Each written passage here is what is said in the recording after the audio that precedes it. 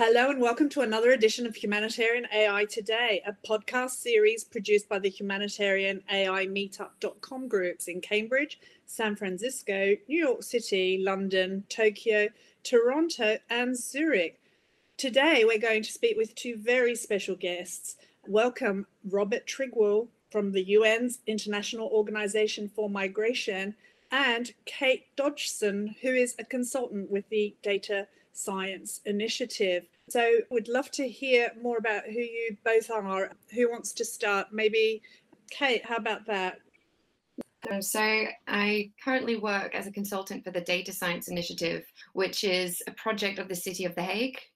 As you may know, the City of The Hague is a city of peace, justice, and security. But they're also the city of technology innovation in peace, justice, and security. And The Hague wanted to know how advanced technology such as AI could be used for peace and justice. So they created the Data Science Initiative several years ago to explore this. And I've been working for them for this entire time. And we started looking at AI ethics about 1 year ago. My name is Rob Trigwell. I have a background in humanitarian relief work in Libya, Jordan, Iraq, South Asia, Eastern Africa. Mostly, well, almost exclusively, my humanitarian operations has been with NGOs and a little bit with some of the donor community. But in the last few years, I work for the United Nations International Organization for Migration, IOM, where I'm a part of the Global Displacement Tracking Matrix team, DTM. And I work a lot with some of the data and technology kind of governance projects, understanding how we can innovate, use data better, more effectively, more responsibly, but everything in a kind of ethical manner as well. So we respect the humanitarian principles that all of our organizations abide to as humanitarians. Great to meet you both. We'd love to hear about your collaboration and why you formed. Rob, is that something you'd like to expand on and talk about? Absolutely. So Kate and I, amongst many other people, we try and advocate for the innovative development, but also the effective use of data science applications to support humanitarian outcomes. And we kind of do this as part of a wider network called the Data Science and Ethics Group, which is DSEG. And it was established a couple of years ago now because as AI is looking to be incorporated into every sector around the world, the humanitarian sector is no different from that.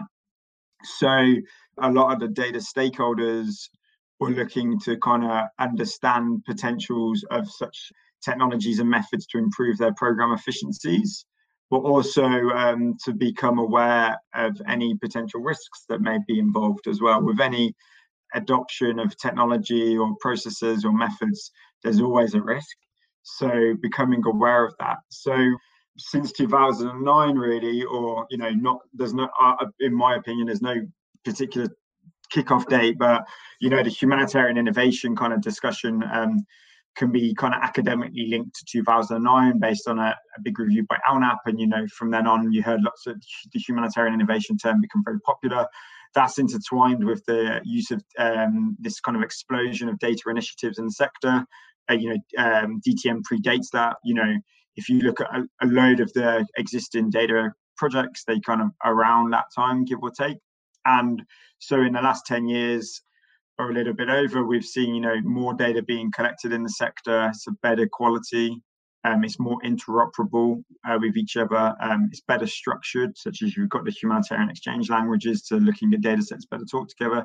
There's more sharing of data, such as the Humanitarian Data Exchange Platform, HDX.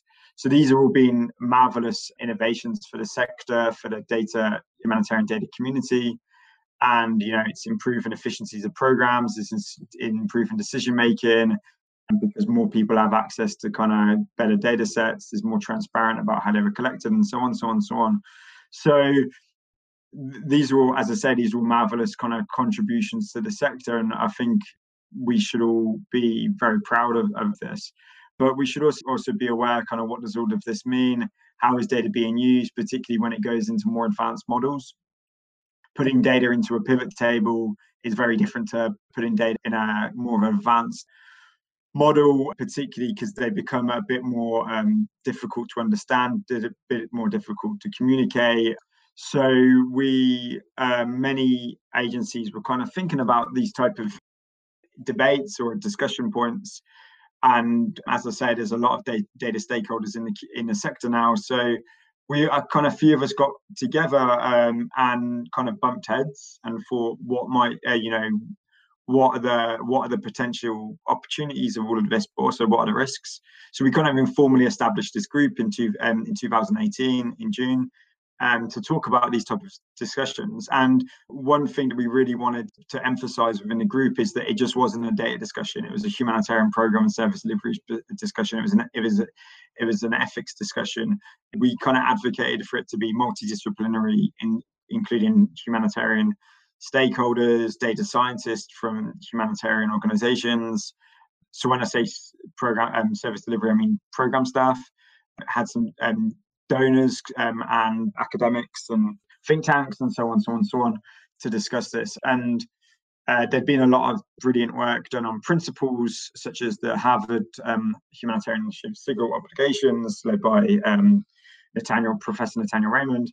And we kind of wanted to look at the roadmap of how to implement that and how to create like operational guidance for actors thinking or maybe even deploying data science methods for that humanitarian operations, but really to create some interagency kind of step-by-steps and guidance tools of how to do this. So we initially started with a mapping of concerns of what people were, of what people had, and of different agencies and of stakeholders with different backgrounds. And there was many things initially flagged, but there was about 5 key points that consistently showed their face. And this was initially peer review, or more the lack of peer review. So, you had some data scientists at organization B saying that, we often develop these models independently, but we don't really, or we may develop them independently by themselves or within their team, but they don't really kind of go through that whole peer review system that you see in the academic community. So that was something that very consistently was flagged amongst the stakeholders of the group. Accountability, who's accountable? Is it the person developing the system? Is it the person funding for it? Is it a project manager trying to improve the efficiency of their programs, who are really pushing for a more technical solution to that communication? How do you communicate the complex process of putting all these different data sets together into a model, or how do you communicate the results of it and how certain results have informed certain decision-making processes? And how do you be inclusive to the beneficiaries, to the target populations of the humanitarian caseload? Or how do you include various people within the program cycle in supply chain, or in the budget management, or in the program development? And then being transparency. How do you make this a transparent process? So they were the 5 key things. So then the first step was working towards this kind of peer review system, but it was very technical. It was basically, are we getting the maths right in one model and getting other data scientists to check the maths in another one? And so at the beginning of 2019, and this is a similar time to when Kate started engaging in discussions, was you can build something potentially technically great, but is it ethically correct that you're doing so? And is it practical? If you can develop a model that shows very accurate forecast of displacement, if that displacement, say, is across a border and the results of that border may be closed, or it may increase vulnerability to the people moving across the border, I mean, there's big ethics in that process, despite in theory a model being technically good or bad.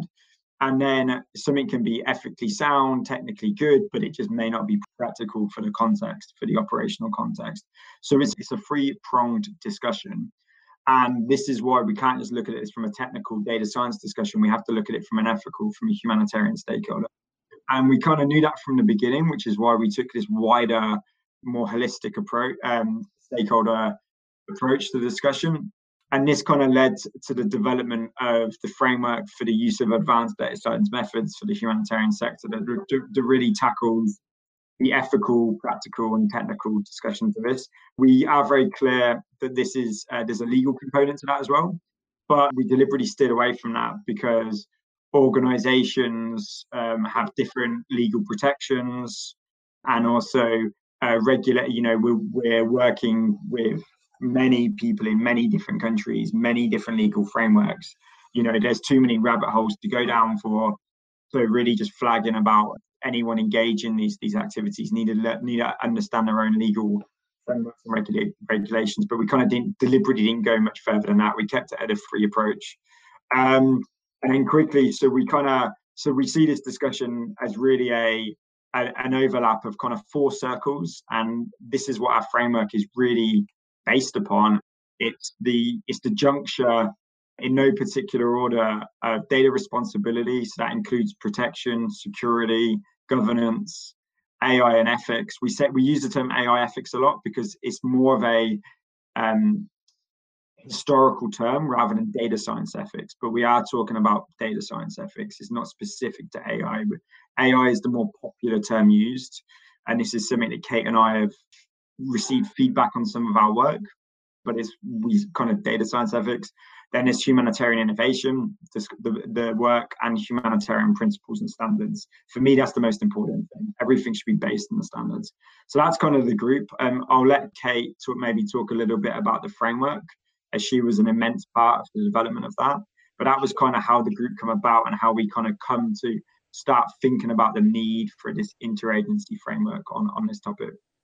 I just really want to emphasize the point that this really isn't a data responsibility discussion. It's not a development discussion. It's not a legal discussion. It's encompassing of so many things.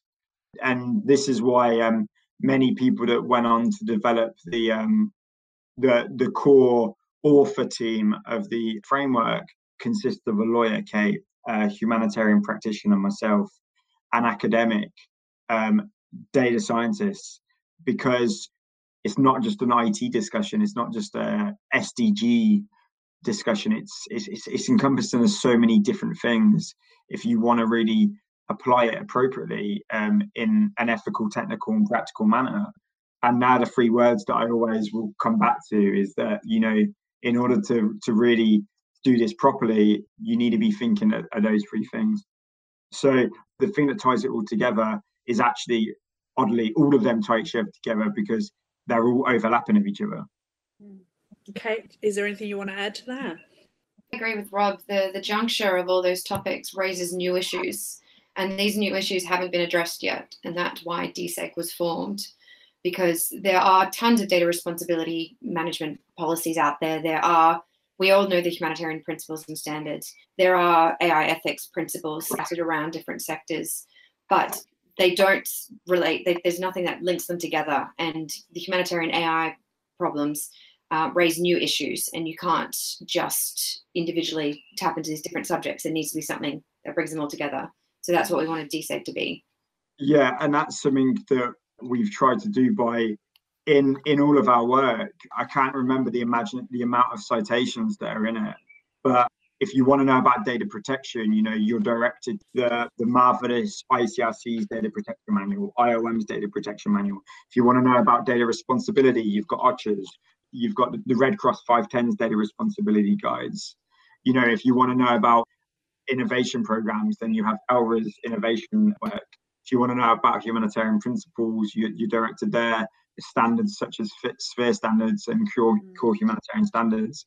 So the DSEC is kind of like not really developing anything new. It's more presenting many different disciplines overlap to each other and kind of presenting. It's like a collation of key resources on a very new and slightly misunderstood and potentially overhyped topic in a sector where innovation is challenged for a number of reasons: small budgets, very vulnerable caseloads, difficult operating environments, no really R&D ability because we can't use humanitarian context for tests. That's unethical completely. So there's many reasons why innovation is challenging, and there's lots of literature on this. But again, but when resources are limited, you kind of do need to innovate. So it's like a double-edged sword. So you really need to be aware of all the facets of this discussion to really do it appropriately. What a massive amount of work you've all put into this. And Kate, maybe we can move into the framework now. Is this a good time to start talking about that incredible framework of yours? It was launched, when was it, last month? The framework for the ethical use of advanced data science in the humanitarian sector. So cool. I think it's so cool. I just read it, and I've got this timeline in front of me, dating pre-2013, and it takes us to 2020. And here we are. How was it decided, that the whole framework, the content, what an undertaking? And do you want to, is this when you jumped in, and what was your role? Sure. So I was doing data science and ethics work for the City of The Hague, and I started being interested in the topic of humanitarian and development uses of AI. In my investigations and trying to figure out who was doing what UN bodies, what NGOs, what charities were using AI, I got connected with Rob, and he told me that he was doing some work with the DSEG, and that they were hoping to put together such a framework, sort of a practical guidance book, so that in the future, an NGO that's interested in using AI have a tool that they can use, a resource they can refer to. So I said, okay, I'm doing the same kind of work. The Hague's interested in this. Why don't we do it together? So that's how we sort of started really knuckling down on this particular project.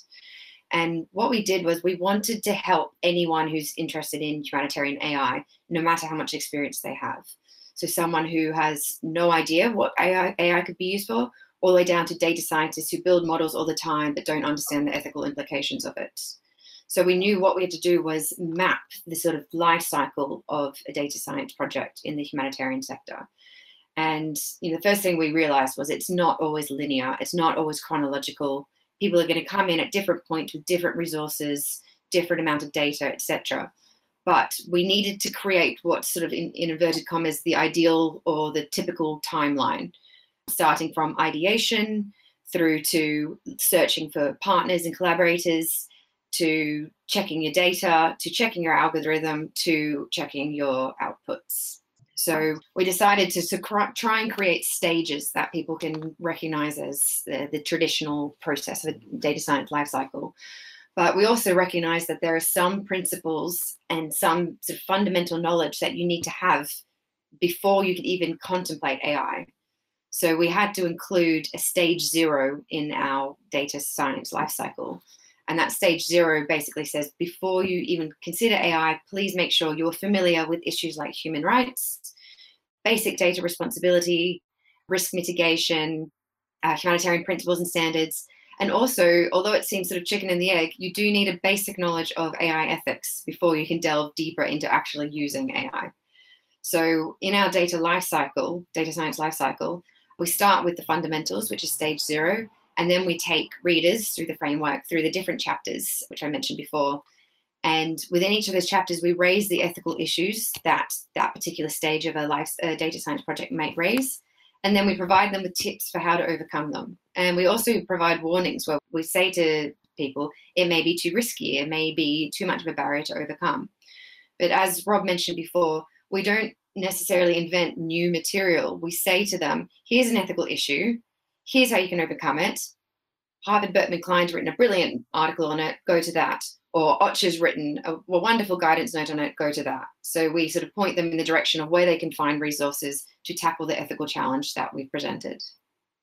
Right, thanks. And you've got here, you plotted the data science journey. You've already mentioned some of the processes, but did you want to talk about the data science journey from that point of view? Sure. So as I mentioned, it starts with the fundamentals, where you need to have a basic knowledge of some basic principles. Then you go to the problem recognition stage, because techno-solutionism is not promoted in humanitarian innovation. You should always understand the problem you are facing and work from the problem upwards, rather than starting with the solution and trying to find a problem to attach it to. So we talk people through how to recognize a problem, how to analyze the problem, and then see whether or not AI is applicable. So the next stage is looking at the suitability of data science.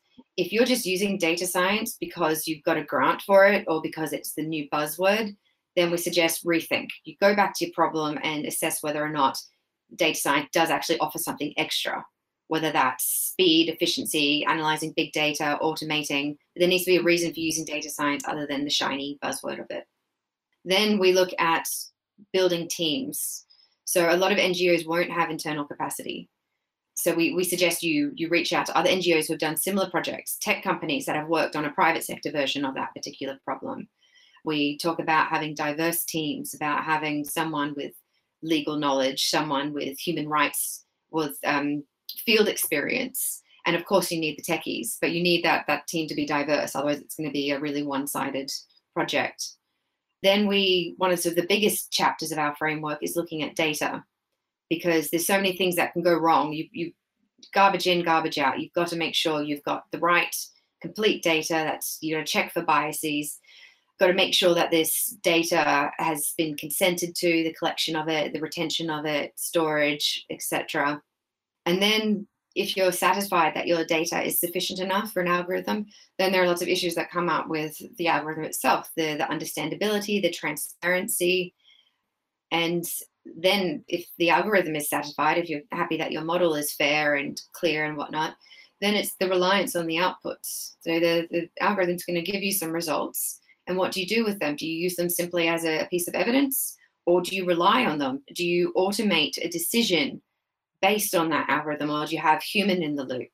So that's the journey that we mapped. But as we said, we recognize that people can come in at any stage. But if they were starting from scratch, we would suggest you follow that process. Yeah, and Rob, I think we were chatting earlier, you mentioned there needs to always be a human in the loop. From your experience, especially in the field, is there something you want to sort of add to what Kate's saying here about the data science journey and the framework? I think, Kate, something she mentioned earlier is that this, even though we've done steps 0 to 4 rather than 1 to 5, it's because step 0 is the fundamentals. We don't see that as a step, we see it as the foundations: humanitarian principles and ethics, data science ethics, data responsibility, human rights, risk mitigation. They're the foundations of any project, data science or not, or with the exception of AI ethics, if you were doing a different type of program. And that's deliberately why we've labeled that fairly confusingly step 0, because it is a foundation. It's what is the project should be built upon, not as part of the brickwork. And something Kate also said, and she's absolutely right, is about this isn't a linear process. But so even though we've put these steps sequentially, it's like, you iterate, you come back, you fail, you walk backwards, you walk backwards to move forward. So even though we've kind of labeled them in this order, it is more just it's more about the critical steps of a program. That's kind of like making sure that each step and each process has been critically assessed in the right manner. It's kind of one of the things we're trying to convey. If you the problems always come first, but how you work, particularly the data journey, there's many different ways you can do that data journey, but I think most people would agree that the various different steps are necessary regardless if the order's not in place. Just kind of having that critical perspective, trying to understand what are going to be the outputs of the programs, what are going to be the intended and unintended consequences of the projects, and what are the risks. And in order to, everything has risk, so you have to do a risk assessment in order to move forward. And I think that the life cycle of going through the framework and the decision tree that we'll get onto in just a moment is a good way to do that for a fairly complex topic where AI is not an everyday used term. It's a very misunderstood term within the sector, so a little bit of guidance is most definitely necessary. When you go beyond the data science community within the sector, talking about AI may become a bit abstract and a bit theoretical. So giving some sort of direction of how potentially should to direct a project is basically what this framework's about. Right. What we realized after we wrote the framework was we were happy that we had got what we consider as much relevant information as we could into one document, but we acknowledge that it's a 50-page document and not everybody has the time or inclination to read it. So we wanted to turn it into a practical, useful tool, which could be used by a field worker, someone in the field. It could be used by a data scientist working in headquarters. It could be used by a grants development officer who's just coming up with new ideas. And we want it to be a really easy click-through question answer process, which runs through all the same material as the framework, but in a much easier click-through friendly manner. It doesn't have all the citations and it's got sort of more links, etc. So what we'd recommend is if someone had an idea about how AI could be used, but weren't sure whether or not it's the right tool or whether or not there were going to be too many issues that it raised, we'd recommend that they use this decision tree. And that would run them through all the stages that we spoke about previously in the framework so that they can double check. Well, either it can guide them as to how to do it for the first time, or they can double check that the processes they've done have gone through this sort of ethics test. So if you want an example of where AI could sort of initially be a good idea, but could go potentially wrong, perhaps, Rob, you can give the example of closing borders. Yeah, this is purely theoretical. But if you're talking about forecasting displacement and you've developed an agent-based model, could be in an academic institute, could be wherever, and you've developed a model that may forecast movement based on flooding or based on conflict. And that could be a regional model, so people may move geographically across a border. And if you were to publish that, you could publish that with good intent to, I don't know, maybe advocate for humanitarian corridors or maybe advocate for a number of different purposes. But you could also potentially highlight where maybe borders may get closed and cause an exacerbation to their vulnerability and vis-a-vis break the do no harm principle. So that could be an example where you're doing a good intention project could cause harm. Great. Shall we go back to Kate? Thanks so much for getting that segue into the ethical AI decision tree and how that came to be, because, it does make sense. We don't have a linear framework, and a tree is a really practical tool to sort of navigate and use. So did you want to maybe introduce it a little bit, why it was created, what it looks like, current status? Is that something you want to continue talking about? So we created the decision tree to basically put the framework in a more accessible, usable tool. And we did that by using, well, first of all, we made a physical sort of decision tree with boxes and arrows and saying, what happens if you pass this stage, then what happens? What's the next stage? What happens if you don't pass that stage? Where do you go back to, etc.? So it began in sort of a flow chart where we could physically see where the directions are going.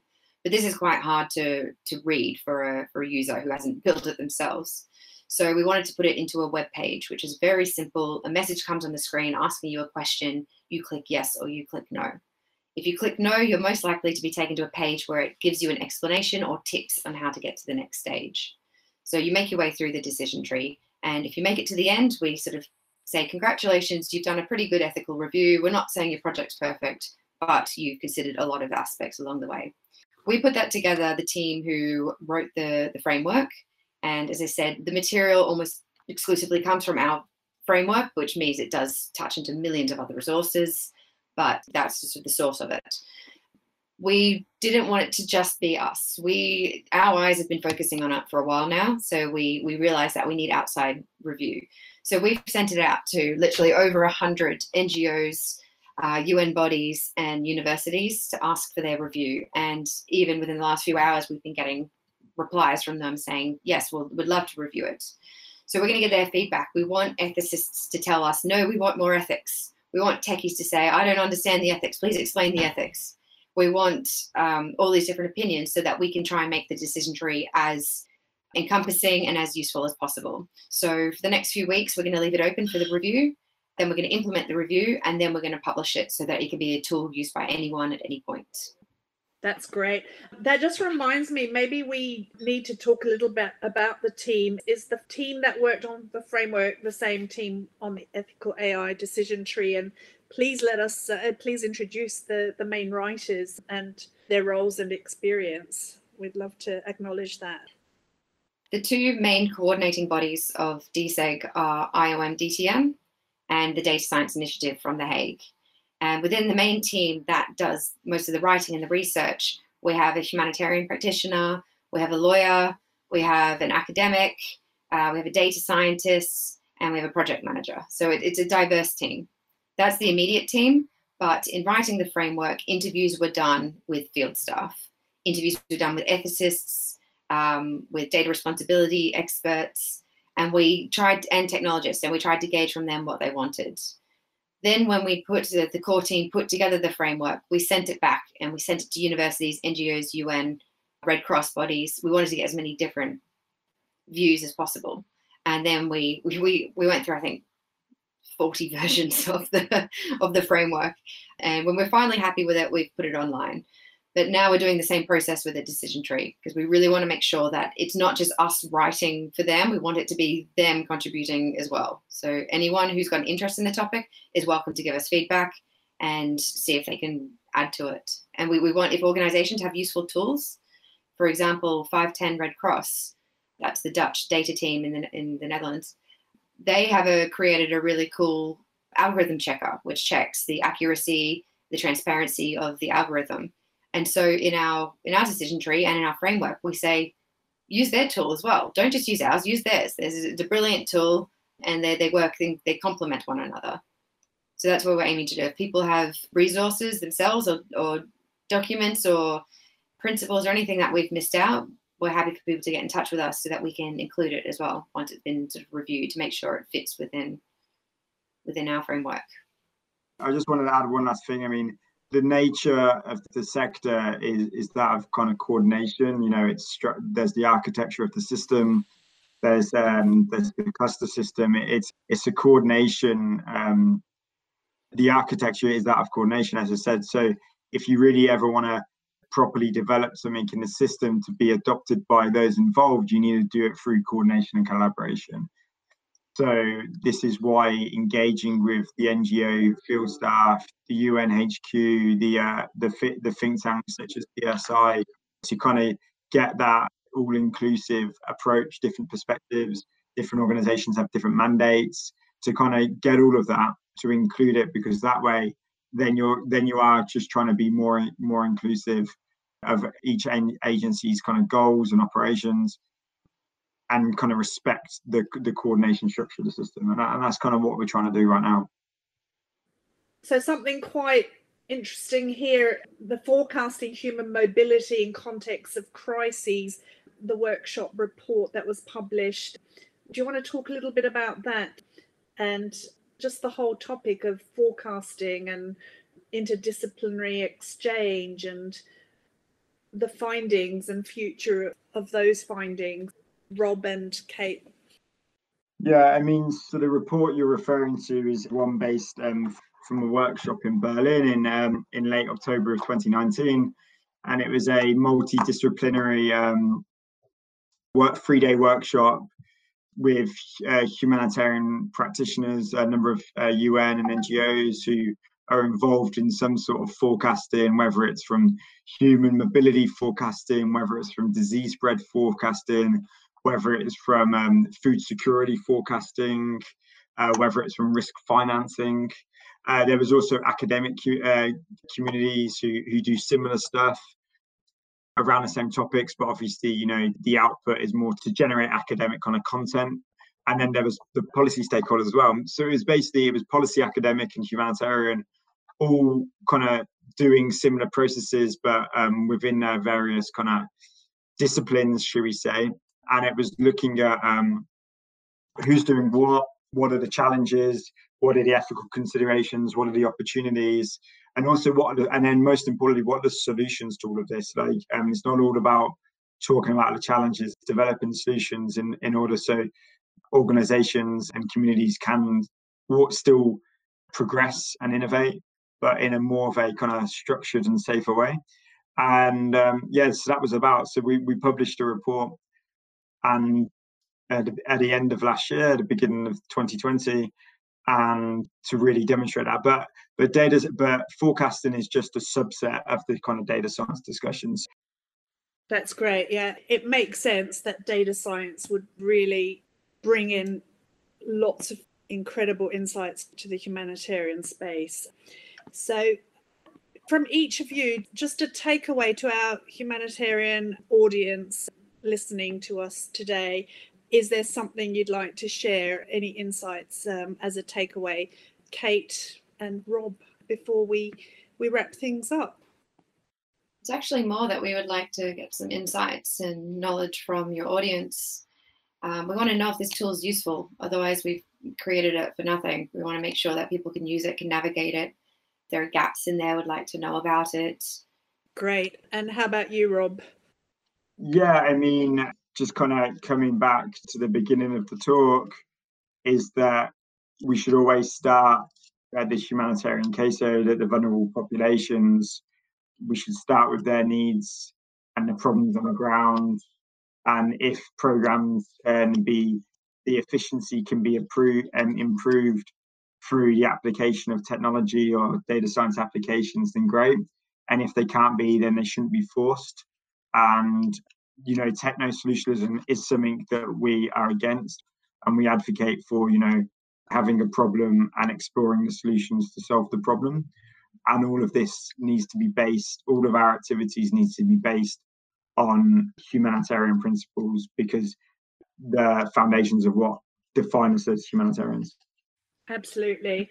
Well, I think that brings us to a close. Thank you so much, Robert Trigwell from the UN's International Organization for Migration, and Kate Dodgson, who's a consultant with the Data Science Initiative at The Hague. Thank you so very much for sharing your insights with us. That brings this edition of Humanitarian AI Today to a close.